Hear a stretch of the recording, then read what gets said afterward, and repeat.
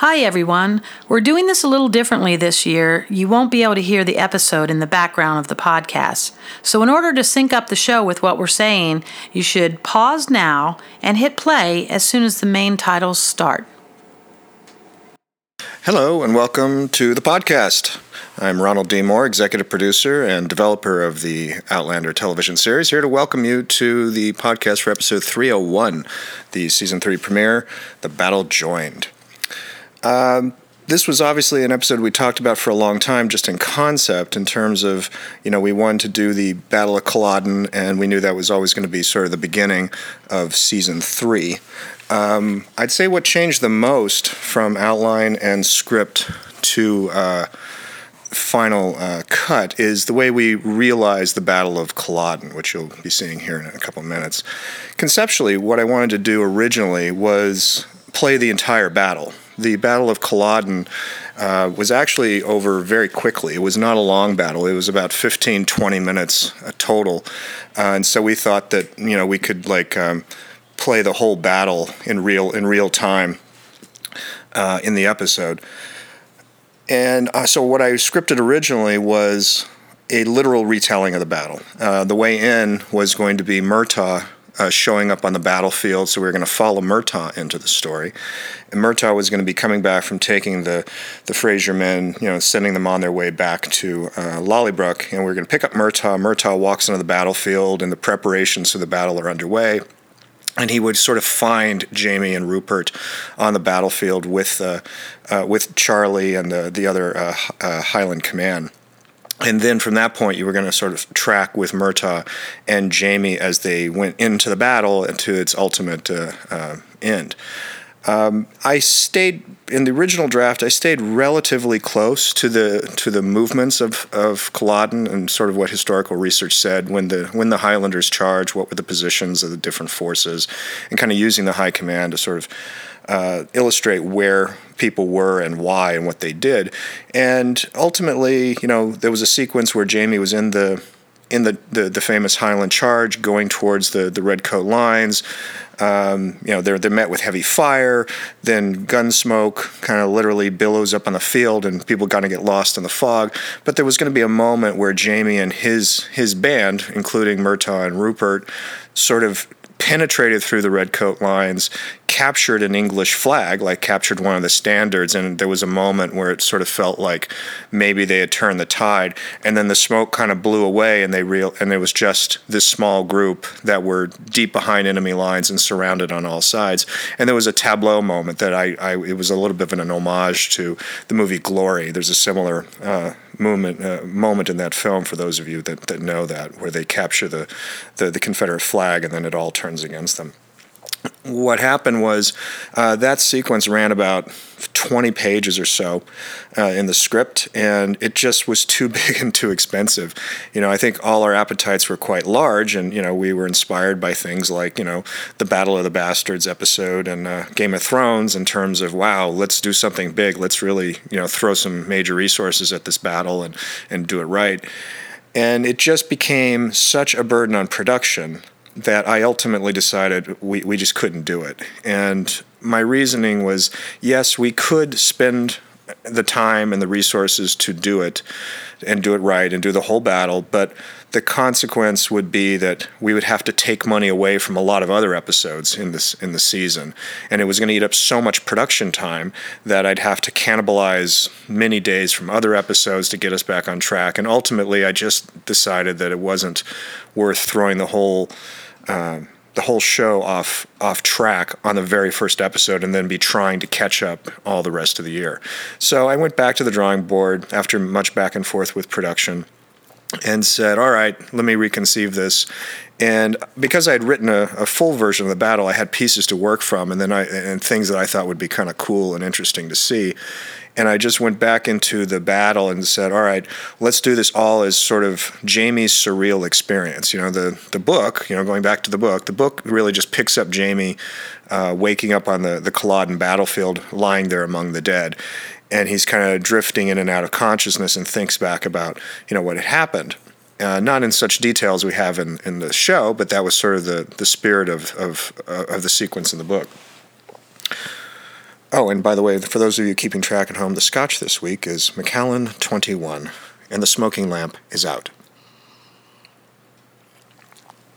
So anyway, I decided if we were going to do this sort of surreal, hallucinatory experience of Jamie's, the best way to go at it was to make it non-linear, non-chronological, and make it more dreamlike, where you were just sort of in Jamie's head for the whole Culloden sequence, and you're just sort of drifting in and out of consciousness with him as he sort of he's right on the knife edge of death through this whole thing, and he just kind of comes back into wakefulness periodically. And his memories are kind of flooding over him of the battle that he just fought. And I thought, well, that's an interesting way to go at it. And it's sort of different and a little bit unique. And, maybe it's a way of getting emotionally inside the battle in a different way. Because the truth is, if we had done the battle sequence in the way I originally scripted it, it would have been much more traditional. You would have been following the ebb and flow of the battle. The Highlanders think they can do that, but the Redcoats counter with this, and then the charge, and Jamie's up, and then he's down, and who's going to win and who's going to lose. And you would be caught up in sort of the narrative of the battle itself. This version actually is much more emotional. It's much more inside the character, and it's about our character. It's about Jamie Fraser and his personal sort of experience and his personal memory of what he went through. And probably when he looks back on the battle in later life, this is probably the impressionistic memory that he has of it. So it's one of those instances in TV where a budgetary problem, a production problem, kind of forces you to think a little bit more creatively about what you're attempting to do, and ultimately it does sort of become better. There's a part of me that wishes that we could have shot the full-blown Battle of Culloden, as a big set piece, because I love of history and military history, and how cool would it be to see every move of an entire battle done in real time. But I think the truth is, in terms of our story and in terms of the show and the characters, I think this is a more affecting and more moving presentation of the battle. And I think you do get the fundamental idea of the battle. The Highlanders made this fateful charge, which is really what it all kind of boiled down to. They were pummeled by British artillery, and then at a certain point they decided to charge the line, and that was kind of it. They had this one great last charge on the battlefield of Culloden, and then they were pretty much wiped out. They took heavy casualties, and the British casualties were relatively light. In fact, one of the challenges of doing the sequence was we had to be careful that it didn't look like the Highlanders were killing too many Redcoats, because historically there really weren't that many Redcoats that were killed. One of the other things that I was going to do originally, and that we shot pieces of actually, was we were going to cut behind the British lines and find John Gray and Hector, who was his quote unquote friend, who we realized later was the man he was in love with, and you were going to sort of play that story as well, and setting that up for later episodes, where you would look back and realize that was part of the history of that character. And I wasn't sure at the time whether we would actually put that sequence in the Culloden episode, the first episode, or whether it would function just as flashback in a later episode. Ultimately, we did shoot that sequence, and ultimately we decided not to use it.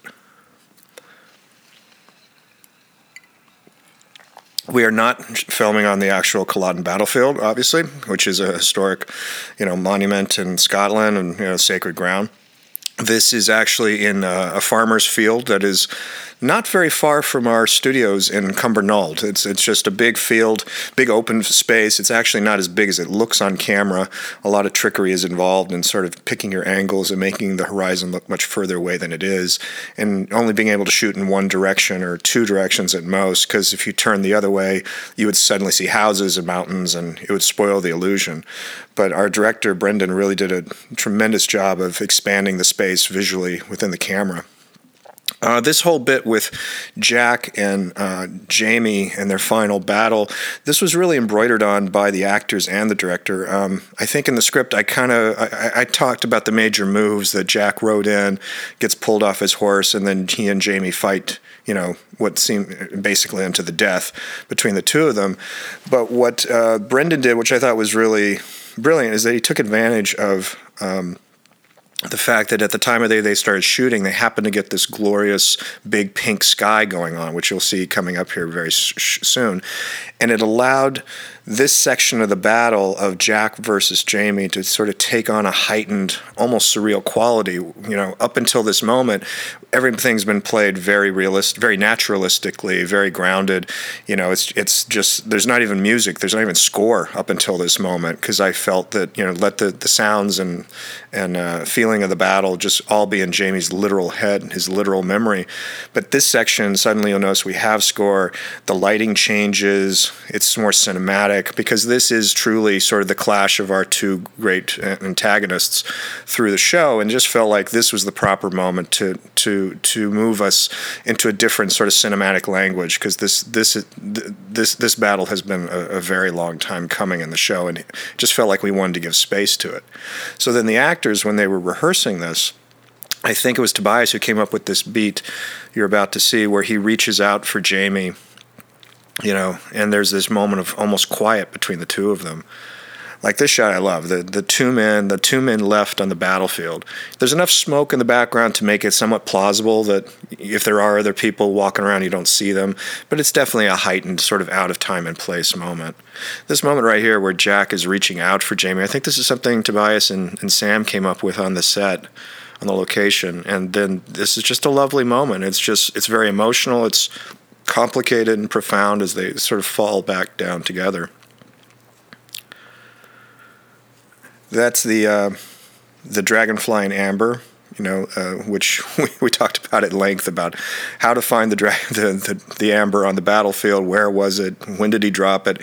And then when we shot it, of course, it was really hard to see, so I ended up adding a little extra glow to it in post-production. So now it somewhat appears like a magical rock, which I kind of regret, but there was no way to see it otherwise if I didn't sort of give it a little bit of interior light. So that's sort of pushing things a little bit there. I love this moment with Jamie and the rabbit. This came to me literally as I was writing the script, the second version of the script, the surreal version of the script. And I was just looking for, somewhat of a human moment. He's lying there amid all the death. There's all this death and desolation and horror all around him. And I just had a thought of looking over and seeing a bit of life, seeing something, soft and innocent and positive, out of nowhere. And there was just this idea of this bunny that would just hop around. And I think I wrote in the script, man and bunny look at each other for a moment, and then the moment is gone. And that kind of led me to this notion of seeing Claire, of having a vision of Claire walking across, the fallen in the snow. And I love the idea of the snow on the battlefield. There's a little beat earlier on where Jamie licked his lips just to sort of get a drop of water in his mouth, and we added that with the visual effects. But I love the idea of Claire coming out of a snowfall to touch him, and then it becomes Rupert. I thought it was important here that we never see Claire and Jamie in the same frame. You'll notice that we cut away without ever having them share the frame together. You'll see as episodes go on this season that we never put Jamie and Claire in the same frame until they actually reunite, because I wanted to sort of underline and emphasize the separation of the two characters until they got back together. I have to say, just as a side note, I love Sam's performance through this whole sequence. He just, there's something really moving and affecting about the way he lays there, and it's just such a hard thing to ask an actor to do, because he all he could do is move his head, and he had to be almost on the edge of dying, and I just thought he did a tremendous job. Okay, the Claire story is, there's a couple of things to talk about here. A, the Claire Frank story is pretty much invented out of whole cloth for the episode. I mean, it's implied by different incidents in different books, and a lot of these pieces of backstory are sort of somewhat alluded to. Not too much of it is literally taken from the book, but I thought it was all in the spirit of what Diana had laid out for what the Claire-Frank relationship had become once they went back to Boston. So that's the first thing to know. This sequence here in the Randall house, and then coming up with Claire, deciding to cook in the fireplace, this was all a very late addition to the script. My original script did not have any of this. The first Claire scene was actually going to be Claire and Frank at the faculty tea at Harvard, and we were going to open there. And I just wanted to cut from the battlefield into a completely different environment, this sort of calm, very sedate place where people were intellectualizing about this and that in politics, and see Claire was in that world while Jamie had gone through this horror on the battlefield. So that was the original version of the script, and that was all the way through the drafts. And what happened was we were actually in production, and I was in Scotland, and we started getting timings coming back. There's a script supervisor on a TV show does timings, like she times how long actual scenes are taking and takes, and starts making projections ahead about how long she thinks the episode is going to run. And we start getting these timings back from her, and also based on the table read. It might have been at the table read. I'm sorry. The table read, when the cast reads the entire script start to finish, the script supervisor times it and gives you a projection of how long she thinks the episode's going to run. Well, this episode came in very short. It was like in the 38, 39 minutes, 40 minutes tops. And generally speaking, if you have an instinct about a show, and a lot of times the projections can be wildly off one way or another. They can run much shorter, they can run much longer, and you sort of let your instinct, in addition to that, guide you. And she came back and said it was really short, and that kind of scared me because I didn't think it was that short. But then anything with a 3 in front of it starts to scare you because you realize that's really short. So I was in Scotland, and I was trying to decide if this was real or not, and how concerned I should be, and what would I do. And I left my office and said, okay, I need to go think about this, and maybe what would be scenes that I would write if I had to write more scenes for this show. Okay, it wouldn't be on the Jamie side. That's all. The Culloden stuff is just, we're jam-packed. Maybe there's something in Claire. And I knew right away as a producer that, okay, I didn't want to build a new set. It would have to be on an existing set with existing characters. Okay, that's the Frank and Claire apartment. So I walked down to the soundstage where the Frank and Claire apartment was standing, and I decided to just walk around the set and see, and I literally said, let me see what inspires me, which is just kind of, it sounds a little pretentious, but that's what sometimes you do. So I walked onto the set, which was still being painted and worked on, and I wandered around, and I saw the fireplace, and I sort of looked at the fireplace for a minute and thought about it, and thought Claire used to cook over campfires. And then I thought, I wonder what if she wanted to cook over a campfire in this house, because that connected her to the Jamie story. And then I looked around and I thought, well, when would that happen? That would have to be pretty early in the relationship. And I started getting this idea of Claire wanting to cook but being frustrated by the kitchen and deciding to cook on a campfire in her own home. So I walked back to the office, I opened my laptop, and I sat down, and in about an hour I wrote up this opening sequence where Claire and Frank come to the apartment for the first time, where it's still empty, and they have their first conversation, and then transitioning to this sequence where she meets a neighbor, decides to cook in the fireplace. And it just kind of all came out of that. And ironically, it's like one of those, I wasn't even sure if it was going to be in the show, because I wasn't entirely sure that the timing was correct, which it turned out to be. But I do now, looking back at the episodes, it's a couple of my favorite scenes. And they were just written in like an hour, like just right off the top of your head. Sometimes as a writer, you find that there is that first idea, best idea kind of thing happens to you, and you can just kind of get in a flow and just sit down and write it, especially with characters that you know fairly well. Millie, by the way, is named after the neighbor in the Dick Van Dyke Show, and so is her husband, Jerry. They were the neighbors in the original Dick Van Dyke Show.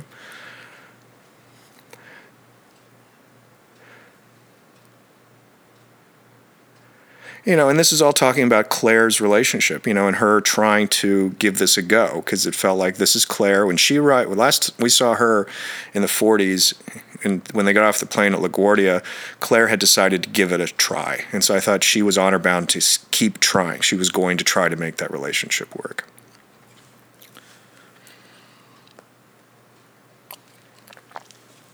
This whole section here of Jamie in the farmhouse with the others, wounded men and officers from Culloden. This is very much taken from the book.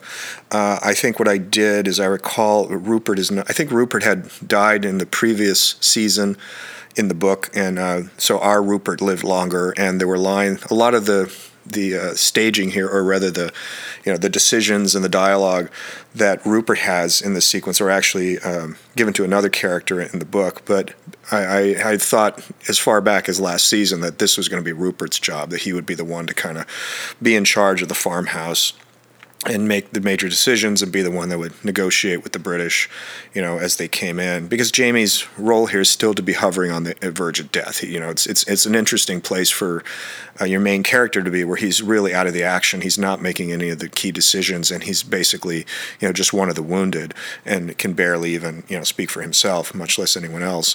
And I like that aspect of this part of the story, because it's an untraditional way to go, and it's one of the joys of doing the show, is that sometimes you can really go against what is the conventional drama.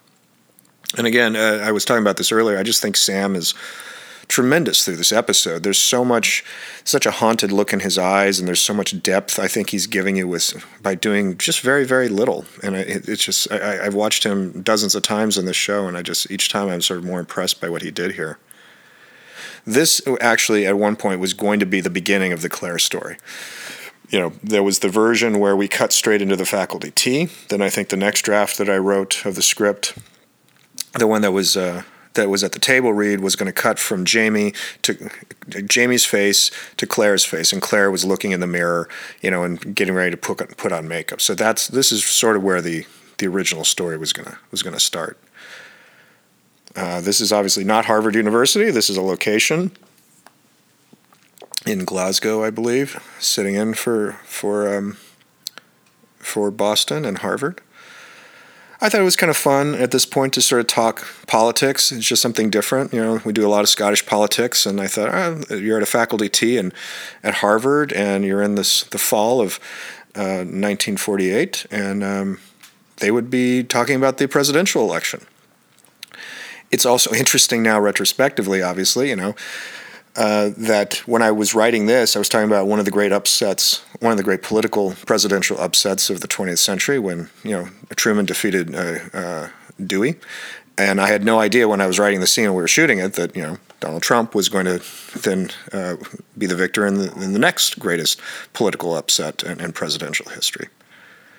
So this wasn't really intended to comment on the Clinton-Trump race, but now in the context in which it's going to be broadcast, it'll feel like it. We did sort of play a little. We went back and forth a little bit about when Frank's attitude would be here. There was a version where Frank was less sympathetic to Claire and a little more like on the side of the other guys, like not being uncomfortable, not shutting her down, but being less comfortable with her speaking up in this public forum. But as the scene evolved, and I think, as I recall, I also some conversations with Tobias and Kat, it felt more like that Frank would actually be supportive of her, and that was a better way to get that relationship going if he was actually on her side a little bit more overtly, because then you started to root for them as a couple a little bit more. And I think that was ultimately the right way to go. I did do a fair amount of research into when women came into Harvard, which was a fascinating sort of historical information as it was. There was Radcliffe, which was an all female school at the time, which sort of functioned as the other Harvard, sort of in the Boston area. And then they sort of slowly were letting women into, Boston Med, and then Harvard Medical and Harvard Law. And so it's interesting to sort of find, to go back into this period and see that, things weren't as progressive as you thought they were, because this is within living memory, this whole era.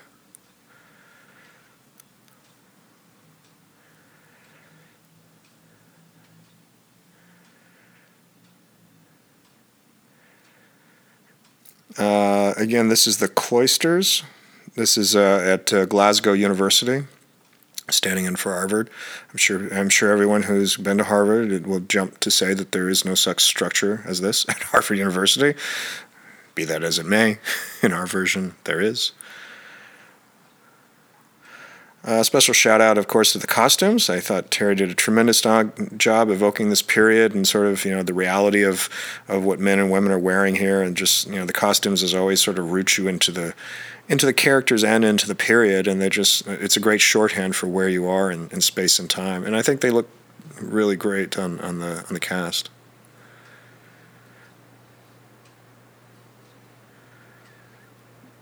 That shot is a bit of a composite, sort of VFX, sort of erasing certain things and adding the farmhouse into that shot. Didn't have a really great angle on the farmhouse to work with because it was sort of a structure that just didn't lend itself to a lot of great photography, so we sort of hid it with different shrubs and bushes and so on.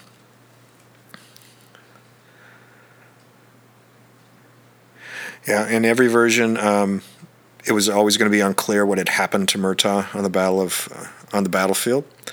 And for the purposes of this podcast, it will also be unclear what happened to Murtaugh on the battlefield.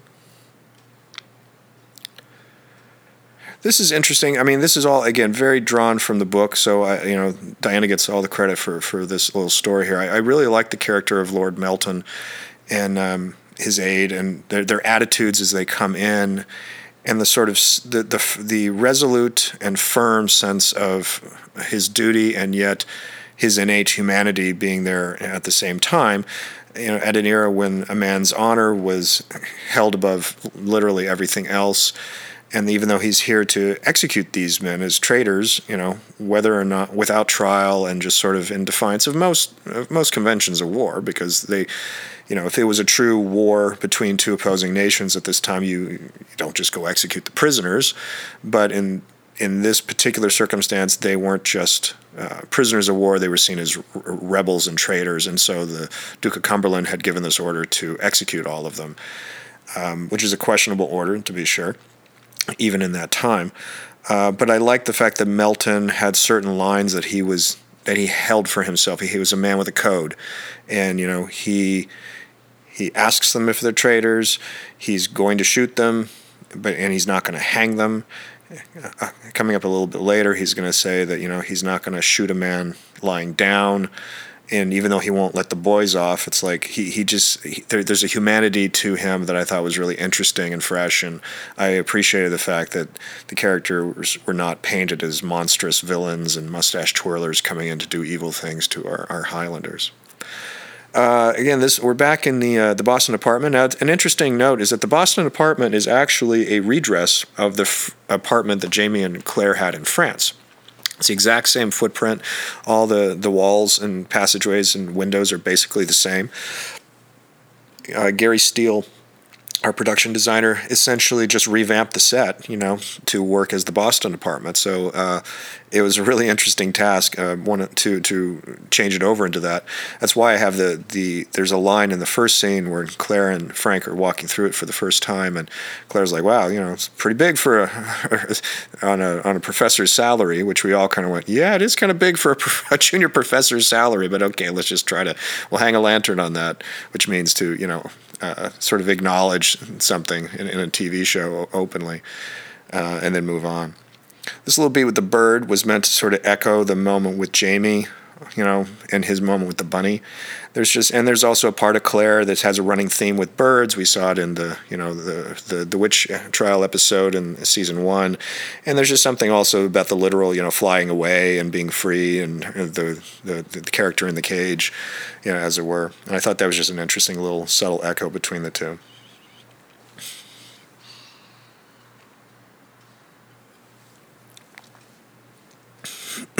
I love all the period furnishings in here, and the stove and the refrigerator and the ovens. It was great stuff. When you were on the set, it was fun to walk around this set and walk around the kitchen and go, "Oh, I've heard of that," or "Oh, my grandmother or my great-grandmother had this," or "This I saw in the garage one day."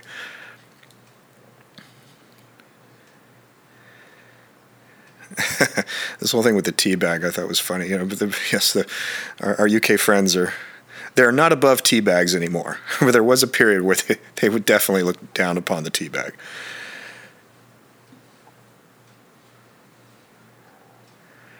And I just had some fun with this about, okay, there are two expats now living in America. What are their different point of views on the new country? Giving them different points of view. Claire trying to embrace it more. Frank, ironically, even though he's the one that brought them there, still being a little bit, tied to the mother country. But Claire not even thinking of England as her home. This speech here that Frank's about to give about, giving up Drake and Marlborough and Hastings and so on, this is actually an homage to a speech from my favorite musical of all time, 1776. And there's a speech in it where the character of John Dickinson is arguing with John Adams, and he's reminding him about reminding Adams of everything that England had meant to them, and would you really forsake Hastings and Marlborough and Drake and so and for what? For you, sir? For you? And it's always been one of my favorite speeches in that musical, and I just decided, okay, I'm gonna do a version of that here, just as an homage, which was just in a different context, obviously, but still talking about America and its value and your relationship to the mother country. And I just thought that was a fascinating sort of speech that he gave, and I was tickled to put it in the show.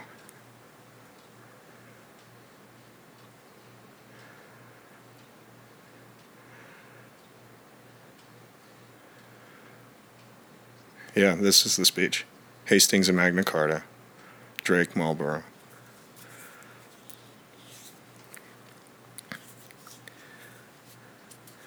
And I really like the actors here play this so well. Is watching, even though they're not talking about their relationship through any of this, they are talking about their relationship. And there's a lot of subtext, a lot of looks, a lot of body language.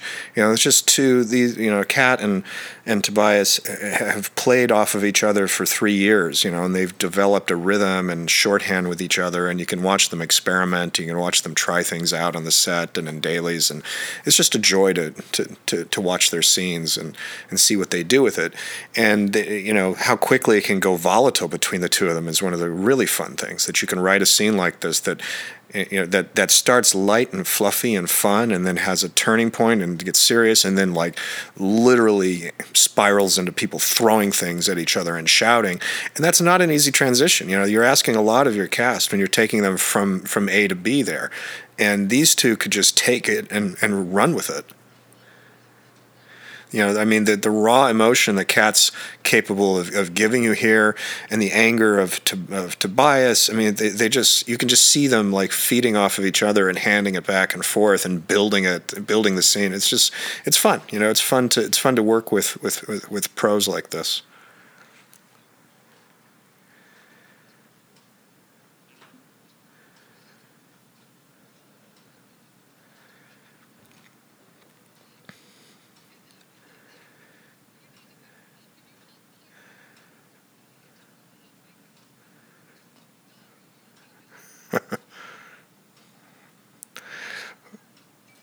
Oh, man. And it's great. I totally believe it. I believe that moment of rage. I believe the throwing of the ashtray in an impulsive moment. And then I believe that it takes the air out of the scene, as well, as each of them realizes they've gone too far.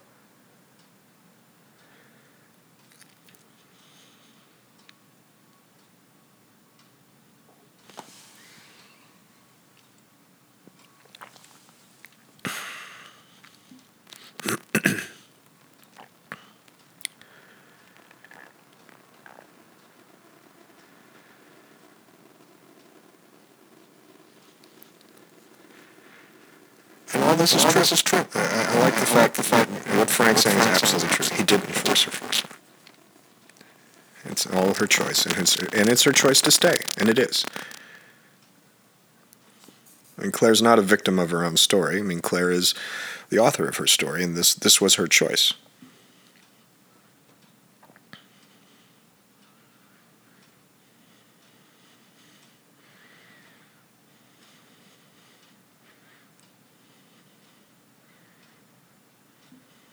And her own regret and her own complicated feelings, and it's great. It's one of my favorite scenes of the season. Is that whole long scene.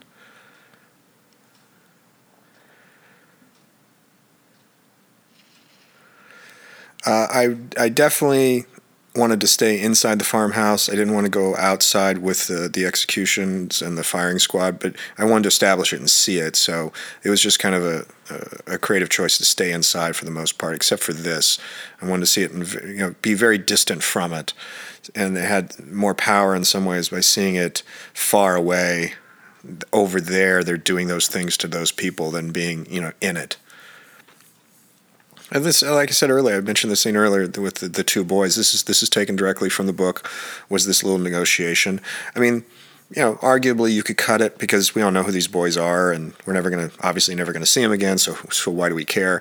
But somehow I thought it spoke to the humanity of everyone involved, the boys and their situation, Rupert arguing on their behalf, Lord Melton's reluctance and yet firmness in his duty, and everyone sort of trapped into sort of their roles, but never losing sight of the people.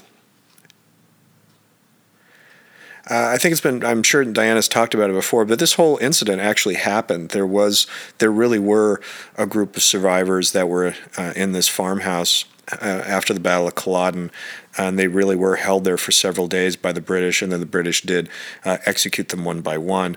And on the list of names, there were officers from the Fraser regiment, and there was one Fraser officer that was missing from the names of the dead. Like, they knew that he was in there, and then he wasn't there on the listing of names. And it was something Diana found by happenstance, as I recall. She could probably tell the story 10 times better than I can, but my recollection was that she discovered that during her research, and it was just like this beautiful bit of happenstance that there really was a Fraser missing from the rolls of the dead who went into that farmhouse but didn't come out, and so she sort of wrote the story around it.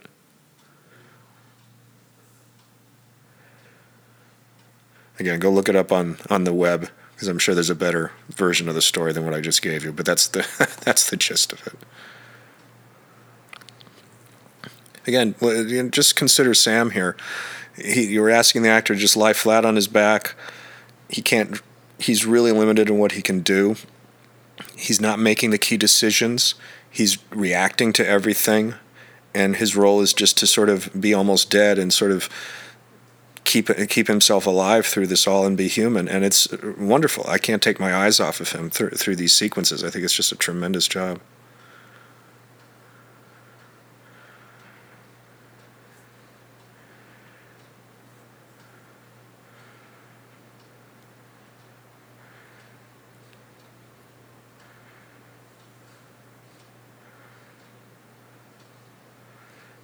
Even that little look from Melton is nice, just the sort of acknowledgement, the firmness of it, and yet the respect.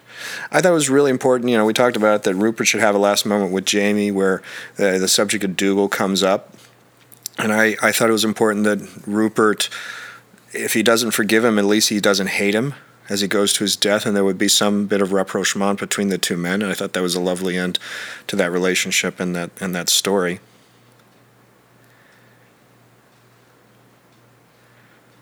And just bringing up Angus one more time, it's just a nice, sweet, bittersweet farewell here. I also really, I love Grant in the role of Rupert, and really, it was a shame of him leaving the show. Like so many of our cast members, you really get attached to the characters and the actors portraying them. I was very fond of Grant, loved his portrayal of Rupert, and I wanted him to really have a great exit from the show, and so I wanted him to have this great little speech. And my favorite line in this whole piece is coming up here in just a moment, when he walks up and he gives his name with pride and stands tall, and then turns to the sergeant and he says, I mean to keep a quick pace, so try to keep up. And then he walks out to his death with that. It's just something just classically, heroic and defiant to the very end, and that Rupert would hold his head high as he went out. And I just really really like his exit from the show, and Grant will absolutely be missed. Although he'll always be part of the family, I'll definitely miss writing scenes for him.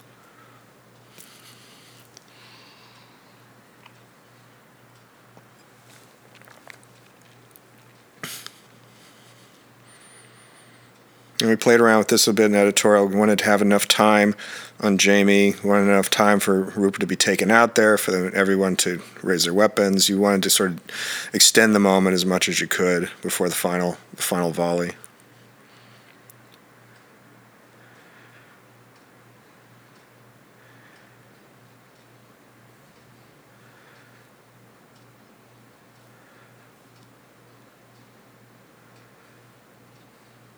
And I believe that's Sam. I think Sam found those lines. I believe, if I'm not mistaken, that's the Gallic for Farewell, Rupert.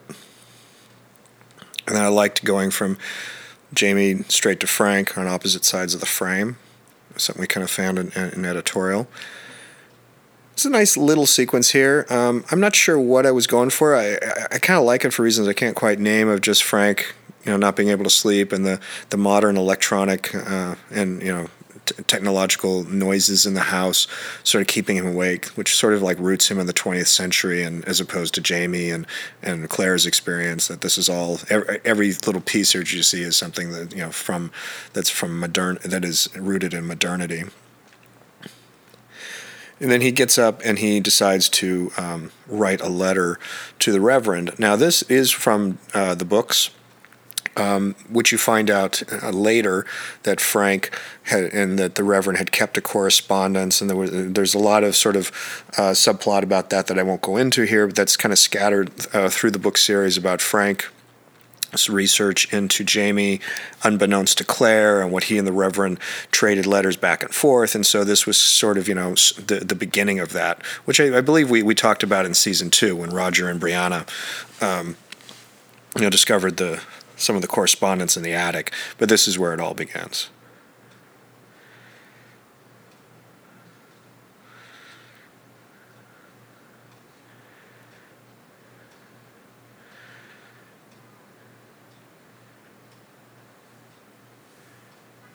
This moment, I don't know why, this reminds me, I'm always taken back to the I Love Lucy episode where Lucy's pregnant and Lucy's going to have her baby, and she kind of walks in and no one's listening, and she's trying to tell them that she's having the baby. And that whole episode, as a child, like the 1950s version of having a baby on TV always really stuck with me, and I've always thought about down through the years whenever I'm writing a show about pregnancy or giving birth, it's like I always think back about that moment in I Love Lucy.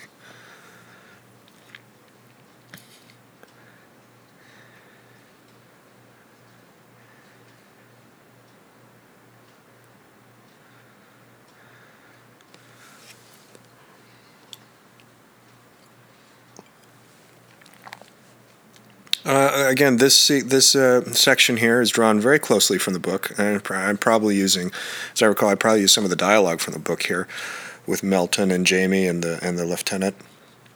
This is one of those great surprises that I remember when I was reading it for the first time.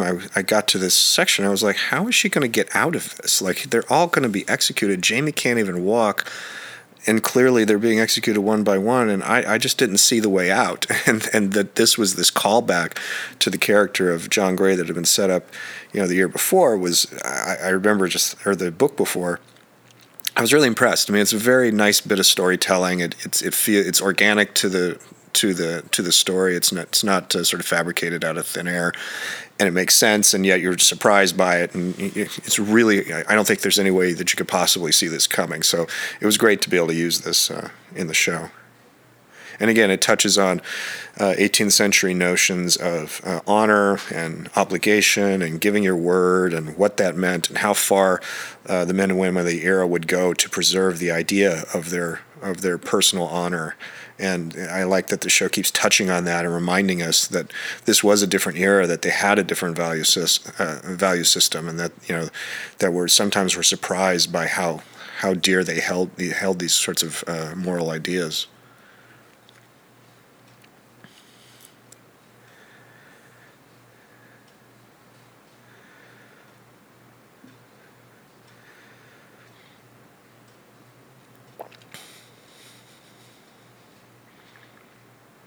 Briefly thought about doing a flashback here to that incident, but it really felt like it would break the mood and would take you out of this scene, and it felt like it's a little. Sometimes it's just too much of a TV convention to sort of flashback and remind the audience what the characters are talking about.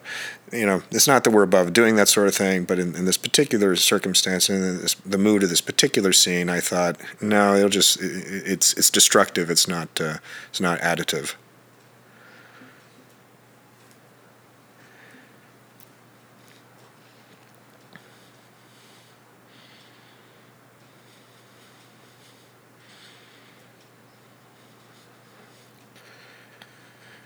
I believe the phrase, "this is a deuce of a situation," is in the book, so it's not an homage to Stewie on Family Guy, although you would be forgiven for thinking so.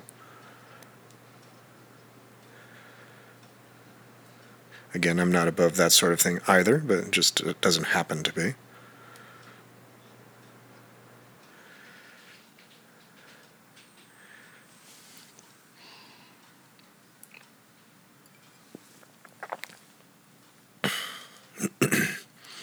Looking, taking a sort of a bird's eye view of the season, this chapter of Jamie's experience in Culloden and the post-Culloden felt just naturally like, okay, well, that's an episode. And as we, the writing staff, moved forward into the book and we're outlining the chapters and sort of how they would lay out episodically, it became relatively clear relatively soon that Jamie's story was going to sort of provide the beat, as it were. It was going to sort of be able to say, okay, well, Jamie's story sort of fit into neat chapters, and each chapter would be an episode and an hour unto itself. So the Culloden story has a natural ending and a natural arc to it. The next chapter of the Jamie story that you'll see next week, it has a natural arc and ending to it as well, and so does the subsequent one, and so on. And then the challenge just kind of became where to begin in the Claire story. What would the Claire story be? Because I said earlier, the Claire story overall, the Claire Frank story overall, is kind of something that we sort of invented out of more or less whole cloth, inspired by and referencing material in the book, but the actual sort of storylines and the way we played them is really something that we did for the television series. So it became more about, okay, what are the Claire arcs within each individual episode, whereas the Jamie story was always sort of giving us the meter and sort of the rhythm of the pace of the episode and what was going to drive us to the end of the episode. In the versions of the script, all versions of the script actually ended on the Jamie story. Ended with Jamie getting to Culloden, ending with Jamie getting to Lollybrook, and the last line of the episode being, "You're home, Jamie, you're home." Which on the page felt very emotional and felt like, oh wow, and we begin with Jamie and we would end with Jamie. When you put the episode together, actually, the bigger emotional ending was with that baby and who has the red hair. So we switched it editorially. One last word about that brief wagon ride with Jamie. It's a very short wagon ride, and a lot of it was shot second unit much later.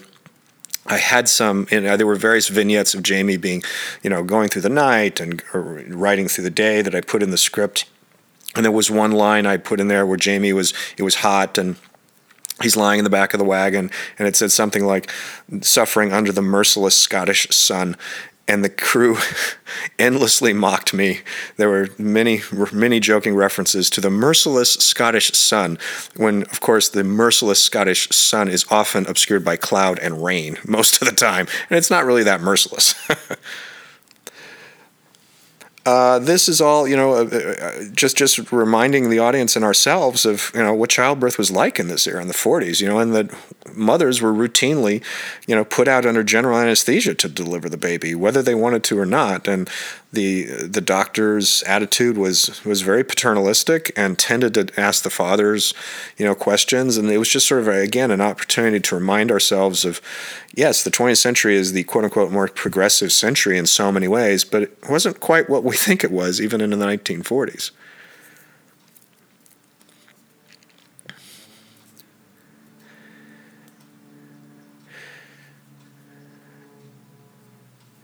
And this is a lovely opportunity to just bring these characters together. They've had this enormous row, and they're at odds, and things are not working well. But in a moment of crisis, wouldn't they come together, and wouldn't they each reach out and each try to get through the difficult circumstance that they're in?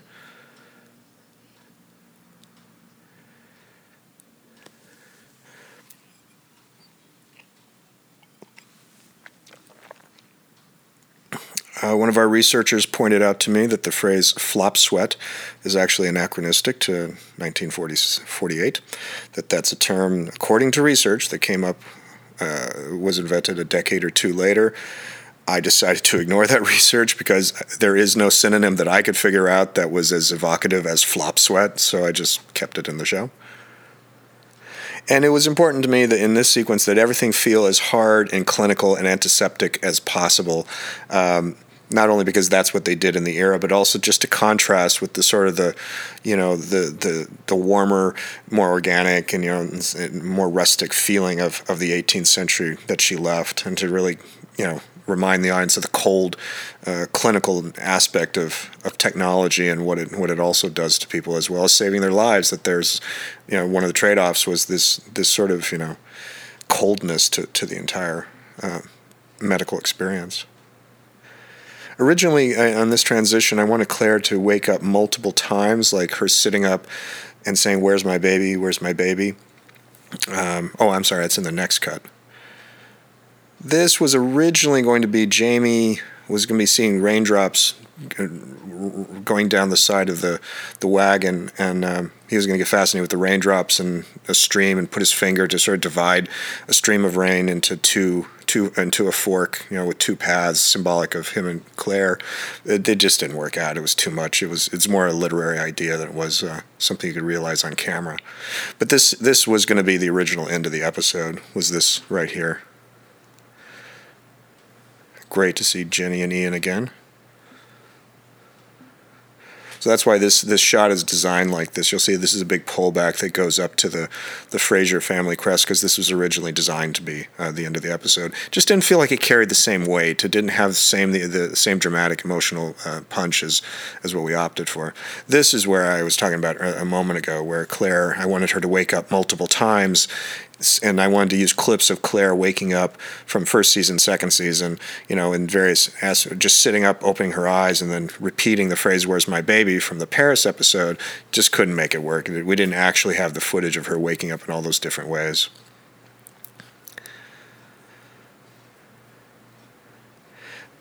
Combination of baby doll and live baby through all of this. Hard to pick them out. There's actually the real baby.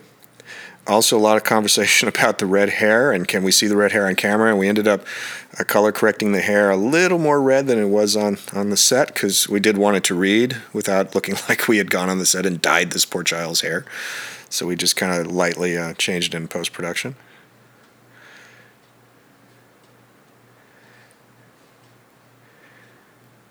It's such a sweet and lovely scene, and it's like such a reconnection. And what I really love about it is that you just, once again, here you're like rooting for them.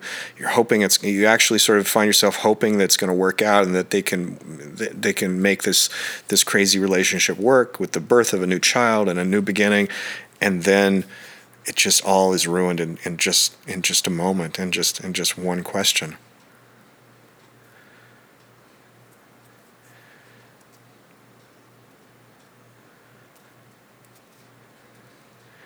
And they both really believe it right at that moment.